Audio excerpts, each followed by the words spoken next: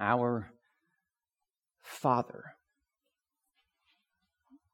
who art in heaven, hallowed be thy name. Thy kingdom come. Thy will be done. On earth as it is in heaven. Give us, Lord, give us this day our daily bread. And forgive us. Forgive us of our trespasses, as we forgive those who trespass against us. And deliver us from evil, leading us not into temptation. Deliver us from evil. For thine is the kingdom and the power and the glory forever. Amen. If you'll be seated. What I just prayed is commonly known as the Lord's Prayer. It's really more of a disciples' prayer. It's going to be in the text that we're talking about today. And it's one of the more well-known statements in all of Christianity. If you have a background at all in Christianity or around the church at all, you've probably heard that prayer. Some of you, even if you aren't believers yet, may even have that prayer memorized. And you probably have it memorized, if you do, like I do, in the King James, with thys and thous and arts and all that sort of stuff. It's something that's very well known. Even when I was on the cross-country and track team at Georgia Tech, before a meet, we would huddle up together right before a race, and we would recite that together, and with people who are,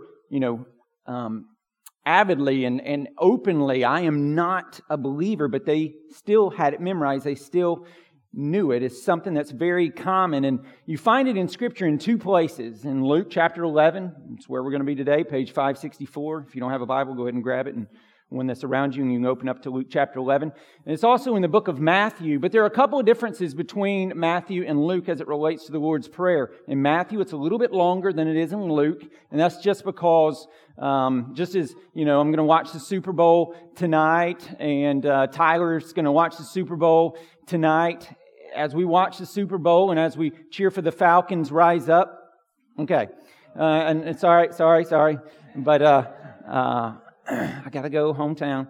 But as we're watching that, Tyler and I will both watch that game. And then if I gave a report of what the game's all about, and he gave a report, and we're going to get the basic things together, but maybe a few small details that are different. And that's kind of the difference between Luke and Matthew. But one major difference between the Lord's Prayer and both those in Luke and Matthew is that last line, for thine is the kingdom and the power and the glory forever. That's not in either one. So where does that come from?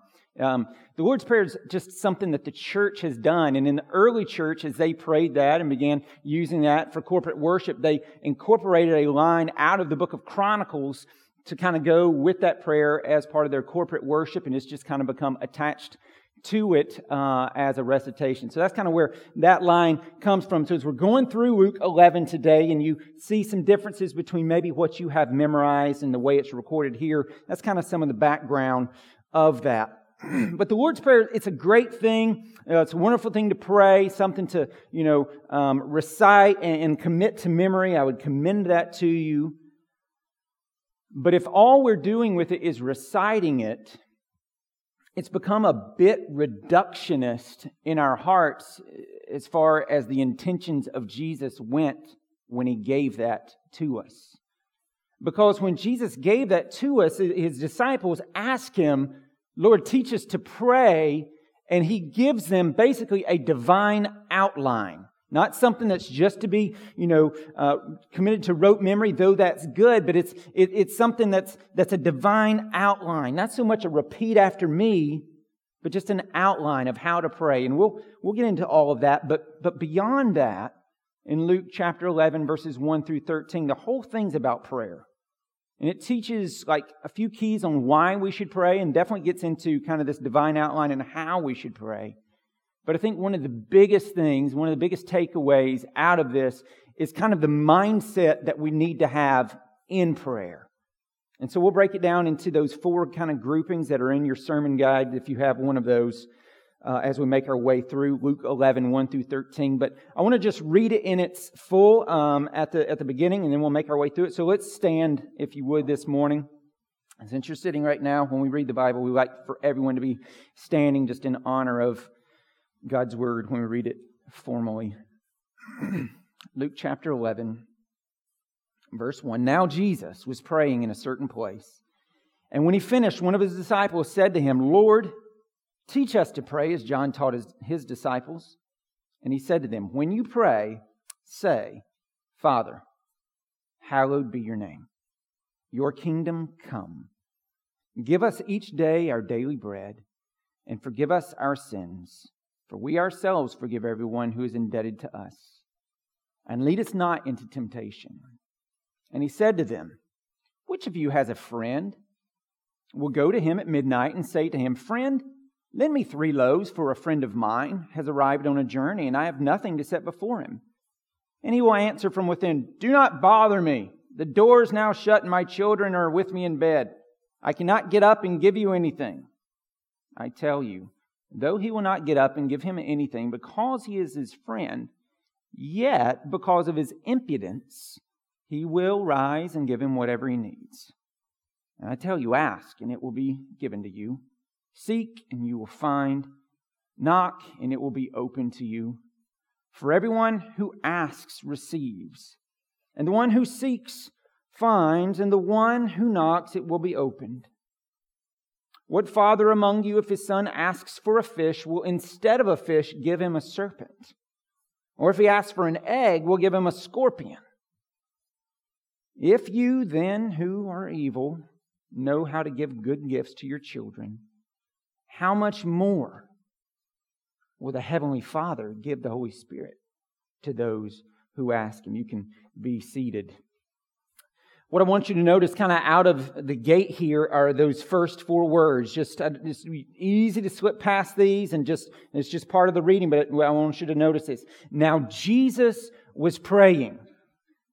All right, notice that. Jesus was praying. So Jesus doesn't just teach about prayer, but He prays a lot. Okay? A lot. In fact, Luke highlights his prayer life more than any of the other 3 gospel writers. The 9 prayers in the Gospel of Luke, 7 of which are only recorded in this gospel. And when we're learning from Jesus about prayer, we're learning on 2 different fronts. One of those is that Jesus prayed, just like we do, fully human, prayed. So He knows what that's like. We're learning from Him on that front. On another front, Jesus receives prayer and mediates prayer because He's fully God, fully human, fully God. This is the incarnation. That's what we celebrate at Christmas. And so that's, how we learn from Jesus on 2 different fronts. And one of the things I want you to take away from this, though, now Jesus was praying, is if Jesus, the long-awaited promised King, sinless Savior, Son of God, second person of the Trinity, felt that it was a necessity to get away to quiet places by Himself, on His own, all the time, to pray. If He felt the need to pray, how much more do we need to pray? And so, number 1, if you're taking notes, prayer is a necessity. It's a necessity. And that's nothing new. In fact, nothing I say today is going to be new, I don't think. But this especially, no one's hearing this, this call, whether you're a Christian or not, never been around. I don't think anybody's seeing this, and this is like some, crazy concept. Prayer's a necessity? I never knew that. Who knew? No one ever told me that. No, I don't think anybody in here is doing that. But again, just the point, if Jesus needed to pray, are you stronger than Jesus? Are you more filled with the Holy Spirit than Jesus? Are you more godly than Jesus? And so if Jesus needed to pray, how much more do we need to pray? So number 1, prayer is a necessity just out of the fact that we see Jesus, the Son of God, praying. Right? Number 2, prayer is learned. Prayer is learned. Look at verse 1 again. Now Jesus was praying in a certain place, and when he finished, one of his disciples said to him, Lord, teach us to pray, as John taught his disciples. And he said to them, when you pray, say, Father, hallowed be your name. Your kingdom come.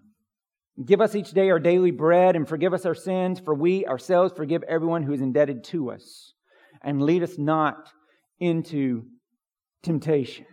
And so again, prayer is learned, right? The disciples, they didn't, get converted and suddenly know how to pray. They asked Jesus, Lord, teach us to pray. We don't know how. And so it's not something you just automatically know how and you become a Christian. It's just like, boom, I've got this amazing prayer life. They're going to write it down in, the Puritan book that we sometimes pray through in here, Valley of Vision. And so they ask Jesus to help, which is kind of like a prayer, isn't it? So they ask Jesus to help, and He kind of gives them a divine outline. All right, and then later he's going to kind of talk about their approach to God, but first let's just kind of talk about this divine outline. It's not a rigid recitation, like a divine outline. And if you look at it, you'll notice there's two big parts. The first part is God-centered. It's God exalting, and then the second part rolls into personal needs and what we need as individuals. And so you've got a vertical dimension, you've got a horizontal dimension in this prayer. And so on the vertical dimension, like the very first thing, Father, hallowed be your name. And so prayer always and forever begins with God. Hallowed be your name. Like our number one burden in prayer. Number one is that, Father, above all things that you do, make sure that your name is reverenced and glorified and magnified and exceedingly loved and treasured. Do much to the praise of your glorious grace and your name and your reputation and your character and your honor. Make sure in my heart and in the hearts of those I love and in the hearts of this church and in the hearts of this town and in the hearts of this region and this country and this globe, reverence your name. Glorify yourself in my heart. Above all things, hallow your name in hearts. And I want you to notice, again, this is a divine outline. So this is just kind of like as you pray. This is the common prayer. So the first thing that we should always be praying for is God's glory to be made known. Number one. And then it says, your kingdom come. This is the longing of our heart. That this world, as we know it, will end and the kingdom of God will be unveiled at the second coming of Jesus. A kingdom where, as one guy put it, there will be justice and love and mercy. The hungry will be fed. The poor will be provided for. The marginalized will be esteemed. Those who have wept will have every tear wiped from their eyes, and every unrepentant bully and thug and dictator and abuser will be cast out of that kingdom forever. And we will all together, as the children of God from around the globe and all time, enjoy our Father King in His glorious, perfect, eternal kingdom forever. That's what we long for. That's the hope. New heavens, new earth coming down. All that's gone wrong made right. We hope for that. We look forward to that. But until that day, we're to live lives as the church seeking to, as one of the reformers, John Calvin, said, make the invisible kingdom visible. That's what we're seeking to do, knowing it will never come in its fullness till Jesus returns. But we seek to do that by fighting injustice, feeding the poor, caring for the marginalized, loving those who hate us, and forgiving those who do evil against us. So that's kind of the vertical divine outline. Father, hallowed be your name, your kingdom come. And then Jesus rolls into the horizontal, the personal needs. And there's three of them. One, give us each our daily bread. And this is, Lord, we're reliant on you. Every good gift comes down from you, the Father of lights. Continue your faithfulness towards us and give us what we truly need. All right? Skipping down to the last one because I want to spend some time on the second one. And lead us not into temptation. Help us to fight sin. Help us to fight our fleshly nature, our fleshly desires. But then a big one that I want to spend some time on is this second one, verse 4. And forgive us our sins as we ourselves forgive everyone who's indebted to us. Like that's the attitude of our heart. Our attitude is a forgiving heart. Who? Everyone who sinned against us, who's indebted to us. Everyone. For we ourselves forgive everyone. That's the attitude of our heart. We forgive. Who? Everyone. Why? Romans 5:8. For while we were yet sinners, enemies of God, for while we were yet sinners, Christ died for us. And so we're to forgive constantly. Again, this is a divine outline for normal prayer. And we are constantly to be thinking about those towards whom we might have bitterness. Those towards whom we need to forgive. Those whom may have done harm to us. It's not on them to come and get forgiveness. It's on us to give forgiveness, like Christ did. So that's one. And then also constantly to be asking for God to forgive us. I mean, I want you to see this. When Jesus is specifically telling us here, verse 2, when you pray, say, and then verse 4, forgive us our sins. And so the connotation here is that we have to pray, like every time we come to God, we recognize His holiness is such, and our depravity is such, that we always need to ask for forgiveness of our sins. And Jesus is telling us this. And that's why we need brothers and sisters, because I don't see my sin most of the time. Sometimes the Lord will convict me. I pray that grows as the longer I walk with Christ, and He convicts me and I repent and change. But a lot of times I don't see it. So I have this wonderful sin pointer outer called my wife. And I'm a sin pointer outer for her as well. And I've got Chad and I've got John and I've got Debbie, and we speak truth in love towards one another. That's why we need the church. You need people around you who will love you enough to speak into your life lovingly. Because we don't see our sin most of the time. And we need forgiveness. Like every single time we pray, we need forgiveness. We're always tainted. I mean, we're saved. If you are in Christ, you're a new creation, but it's not that your conversion obliterated your natural proclivity to sin. You still have that fleshly nature. And we also have to understand that that unconfessed sin can hinder our prayers. Unconfessed sin can hinder our prayers. You see this throughout Scripture, and I'll just give you one example. I'll use husbands for a minute as an example. Did you know that the way you treat your wife can hinder your prayers? 1 Peter chapter 3, verse 7 says this. Likewise, husbands, live with your wives in an understanding way, showing honor to the woman as the weaker vessel, since they are heirs with you of the grace of life, so that your prayers may not be hindered. And so unconfessed sin, that's a big deal. It will hinder your prayers. But I don't want to, and I don't want you to, do not push that idea to a place that Scripture doesn't. Because the truth of the matter is that what we see all throughout Scripture is that God answers the prayer of repentant sinners, not perfect people.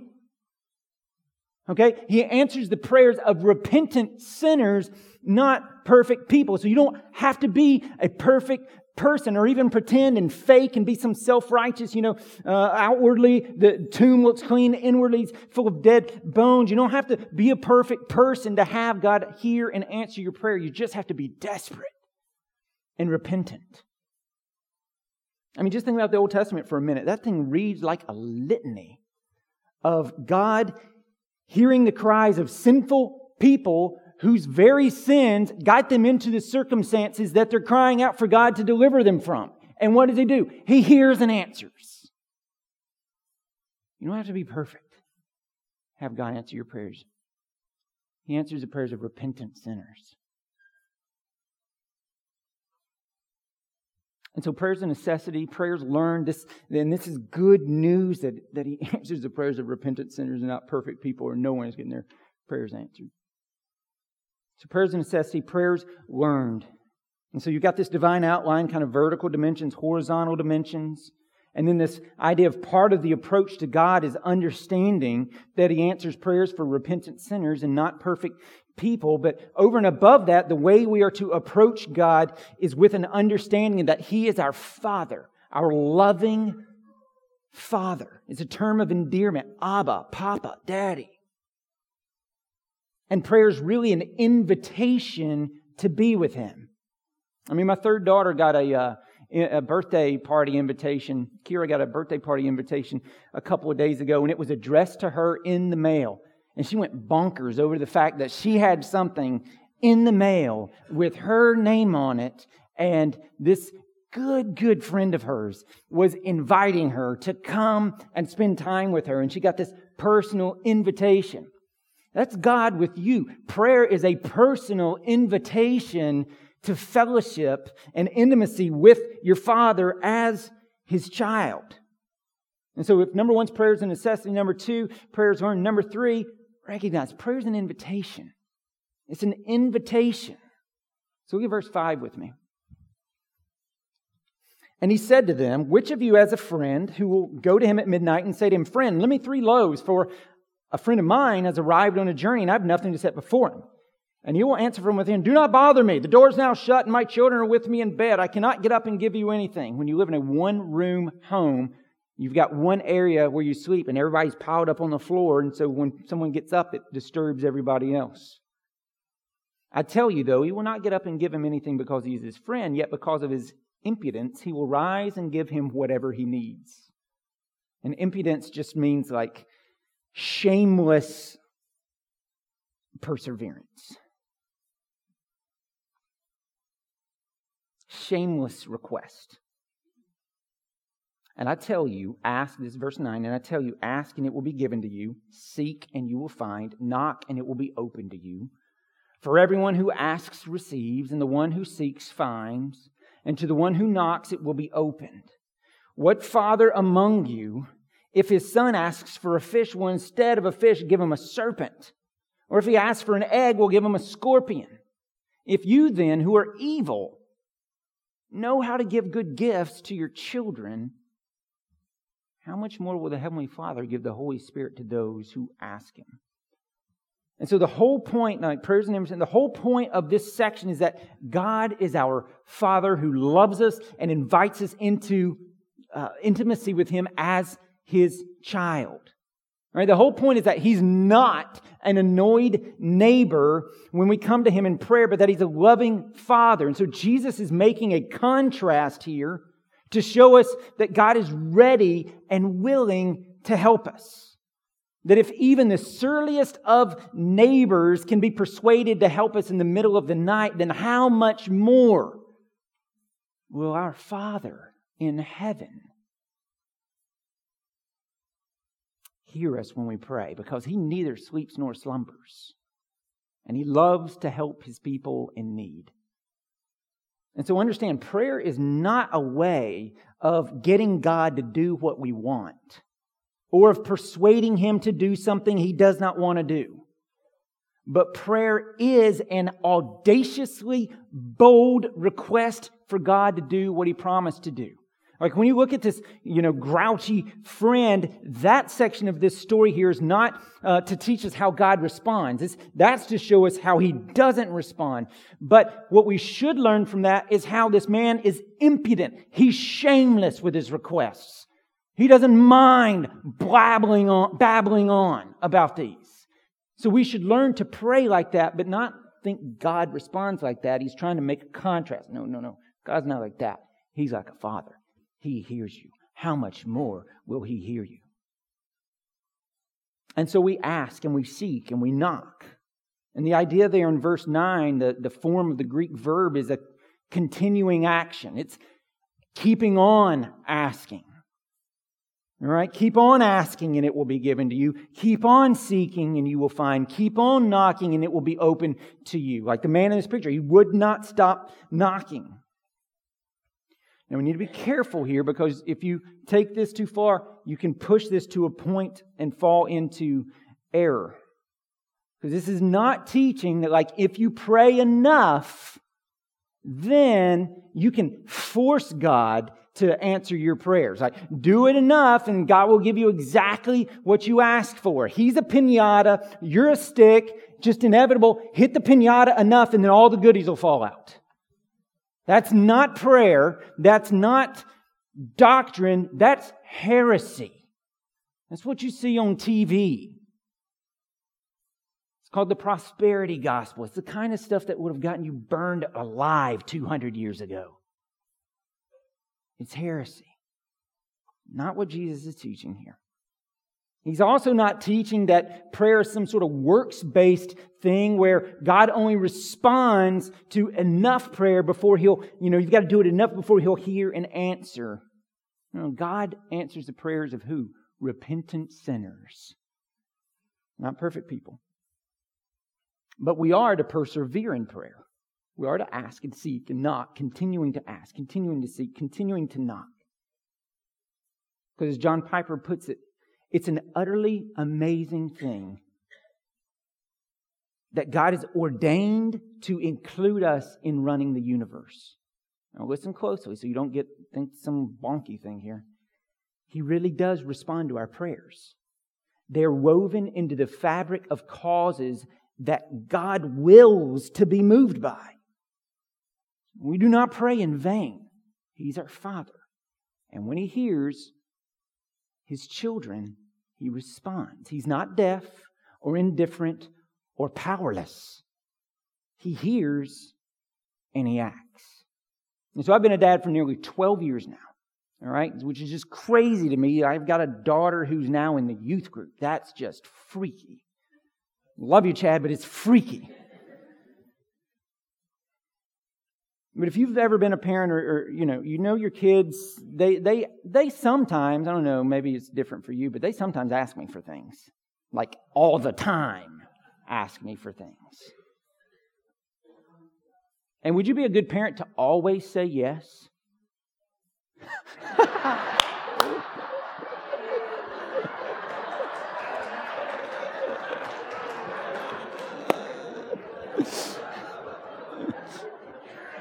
Let me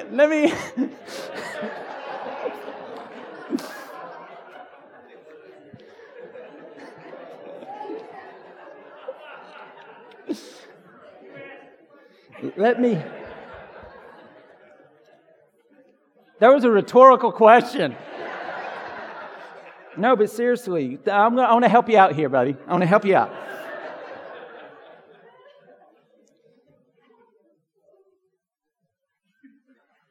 You see some crazy car on the road, dark windows, it's got curtains covering the back windows, rolls the window down, asks you to come get candy from the car.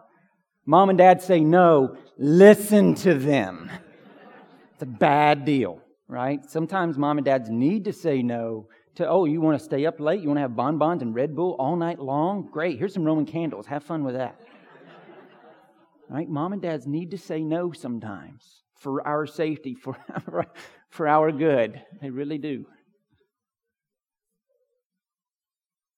So good parents have to say no sometimes, but they really have three answers. Yes, Say yes as much as you can. No. And later. Not yet. It's not time.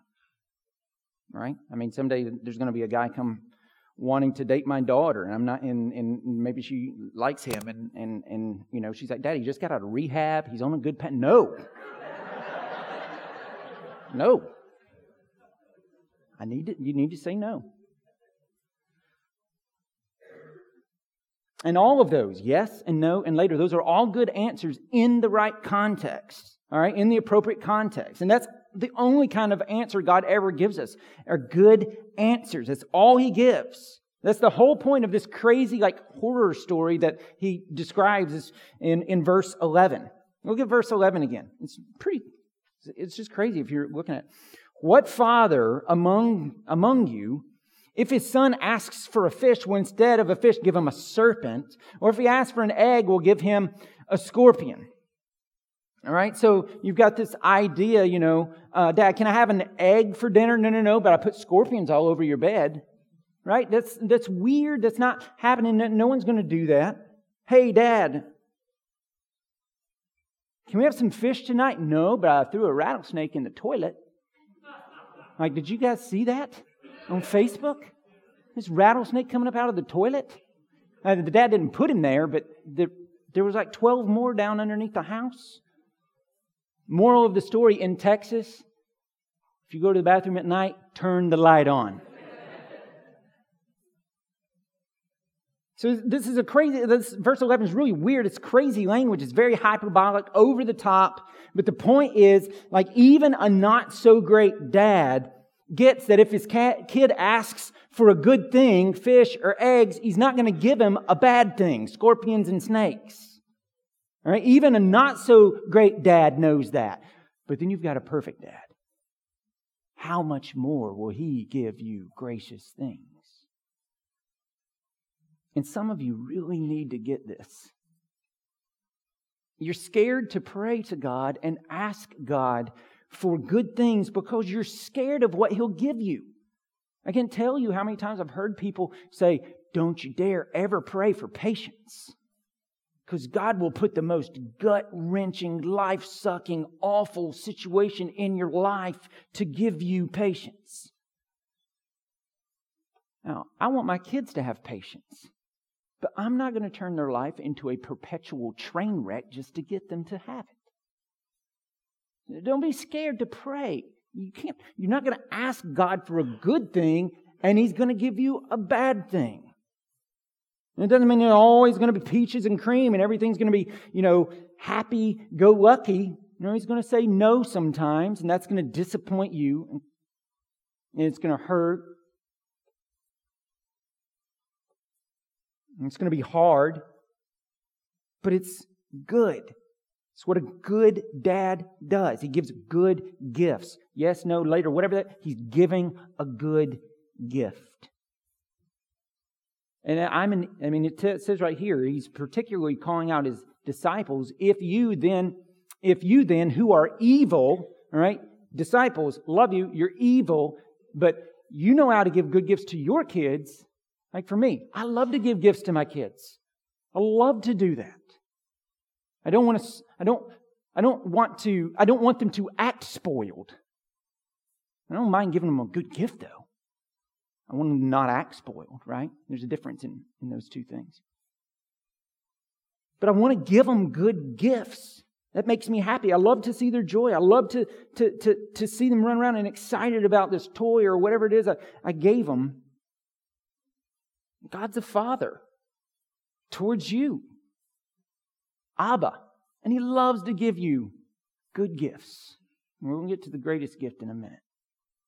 But He loves to give that. Good gifts. That's what He gives. All right then. What about this then? With each of my 4 kids, the moment we knew that Sarah was pregnant, we began praying a multitude of things for them. But one of them that we prayed, and we had 4 kids, so it almost, we came up with kind of a name for it. We called it the 3 Ds. And I would pray this almost every single night. Father, please help this child to not have any diseases or disabilities or deformities. Just completely healthy. No complications. So I prayed that for all 4 of my kids. Why didn't He answer that? He did it for 3, but not for the 4th. So where were you, God? What were you doing? What was that all about? That's what a perfect father always does for his children. It was what was good for us. Because we've got to keep something unbelievably simple but profound in mind, and it's this: God is Father, and we are children. He knows what's best. We're limited. We might have 80 years, 90, 100 years. We can't see past that. God knows the ends from the beginnings.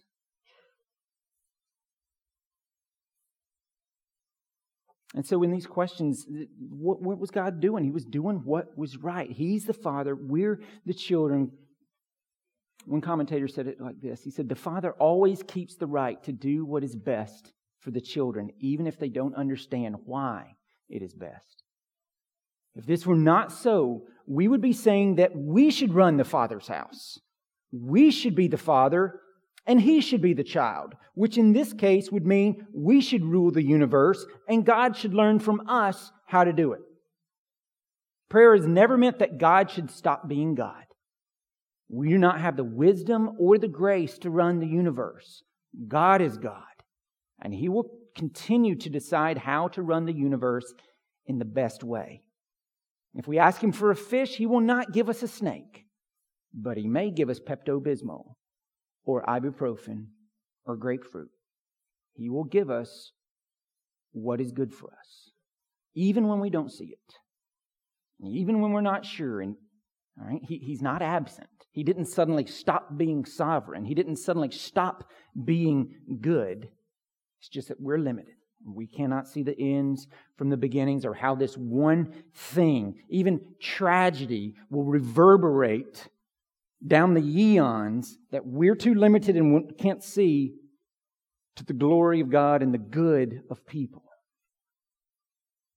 Taking even bad tragedies. I mean, go Joseph, book of Genesis. How that flips over hundreds of years. Or take Jesus. That tragedy resulting in billions of people being redeemed. That's how God works. He knows better than we do. He's a good Father. And so if this crazy, grouchy neighbor, all right, will do good, and a not-so-great dad will give good gifts, how much more will a good, loving, perfect Father do good towards His children? Even when we don't understand. He's your Father. He's your Abba. These are terms of endearment. So one of the best ways I think you can learn how to pray, one of the best ways, is find a child who has a really, really, really good dad and this dad absolutely adores that child, and watch how that child approaches his dad and act like that. That child's going to come shamelessly. He's going to ask for things that are absurd. And his father's going to hear him, and he's going to answer him yes or no or later with love and grace and just an overwhelming, that's God towards you. He overwhelmingly loves you. Overwhelmingly. And that's why prayer is an invitation. It's an invitation to fellowship with our Father, who is also the God of the universe. But He's not a distant deity. He's an intimate Father. And so go to Him. Like He's inviting you in. Come free and unfettered like a child.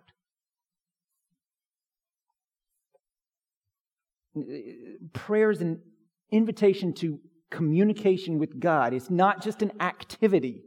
It's a relationship. He's a person, after all. I love the way Paul Miller describes what a praying life looks like in his book, which as a staff we're all reading again. A praying life feels like our family meal times because prayer is all about relationship. Right? It's like supper around the table with your family. It's intimate and it hints at eternity. We don't think about communication or words, but about whom we're talking with. Prayer is simply the medium through which we experience and connect to God. So sometimes we struggle to pray because we're focused on prayer. No. At the table, when I'm talking with my kids and I'm talking with my wife, I'm not trying to figure out how I want to word this. I'm just talk. That's prayer. Just talk to God. Prayer's a windshield. Don't look at the windshield when you're driving. That'll go bad. Look through the windshield where you're going. Look to God. Focus on the Father, not on the prayer. Focus on the Father. And so it's an invitation. But we have to fight the cynic in our own hearts that would lead us into error and out of prayer, because when we don't pray, what we're saying is that we don't believe God. When we don't pray, we're saying we don't believe God. I don't believe what He says in His Word. I don't believe that He hears and answers. I don't take Him at His word, and so we resort to a functional deism, where we don't think God is really that involved in His creation, and so prayer makes no sense. Or we fall into open theism, where we don't think God's really that powerful, so, He can't really do anything, so I won't pray. Prayer makes no sense. Or we rationalize as some sort of hyper-Calvinism or fatalism, where we doubt God's goodness and just believe God's going to do what God's going to do and it doesn't really matter, and thus prayer makes no sense. The problem with all of those is the Bible. God calls us to prayer. God invites us to prayer. And good things that otherwise would not happen because we pray. How's that work? I have no idea. The prayer of a righteous man availeth much. James 5, right?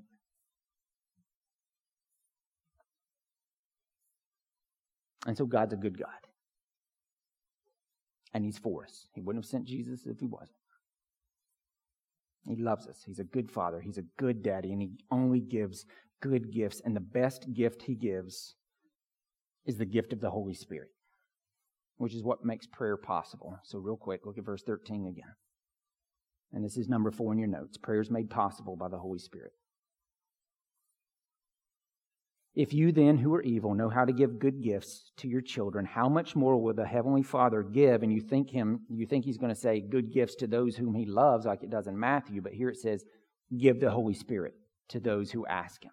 I.e., the best gift that He gives is the Holy Spirit. And it's only through, prayers made possible by the Holy Spirit. So if you connect the first verse to this last verse, now Jesus was praying and they say, Lord, teach us to pray. And then how does He answer this? How does He, the request of that verse 1 here is answered. How do we pray? We're given the Holy Spirit. The Holy Spirit's the one that mediates prayers. It's only through Him that we're able to pray. And then here's some amazing good news. In those moments when the pain is too deep and the burden is too heavy and you don't even know where to begin praying or what to pray and you are just out of your mind, like those moments when, all this news came down and God didn't answer our prayers for our 4th child, and what's going on, and my groans are too great and my burdens are too heavy and I don't even know what to pray. Romans 8:26, likewise, the Spirit helps us in our weakness. For we do not know what to pray for as we ought, but the Spirit Himself intercedes for us with groanings too deep for words. And He who searches hearts knows what is the mind of the Spirit, because the Spirit intercedes for the saints according to the will of God. And we know that for those who love God, all things work together for good. For those who are called according to His purpose. For those whom He foreknew, He also predestined to be conformed to the image of His Son, in order that He might be the firstborn among many brothers.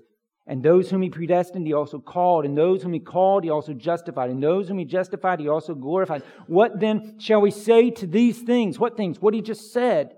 If God is for us, who can be against us?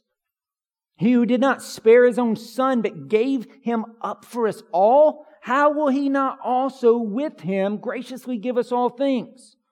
Who shall bring any charge against God's elect? It's God who justifies. Who's to condemn? Christ Jesus is the one who died. More than that, who was raised, who is at the right hand of God, who indeed is interceding for us. So you got the Holy Spirit praying for you. You've got Jesus praying for you. Who shall separate us from the love of Christ?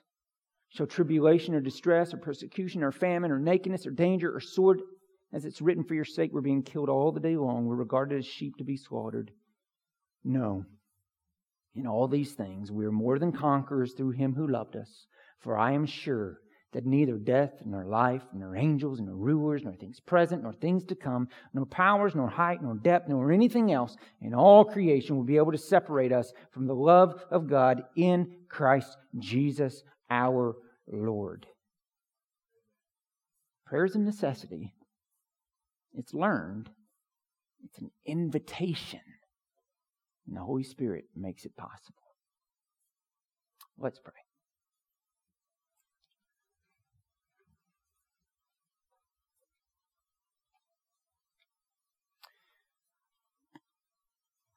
Father, the fact that we can use that word is astounding.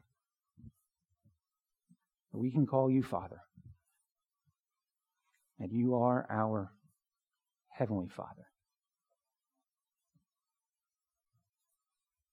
And in this invitation, Lord, that you give us in prayer,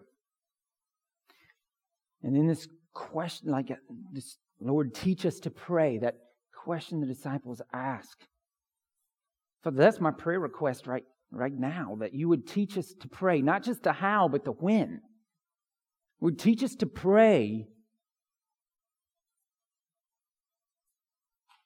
at all times. Teach us to pray before we retaliate. Teach us to pray before we respond to something. Teach us to pray before we put something on Facebook. Teach us to pray before we apply for a job. Teach us to pray before we look for a spouse. Teach us to pray before. Teach us to pray. God, teach us to pray, that we would pray to you, our good Father. And I ask that in Jesus' name. Amen.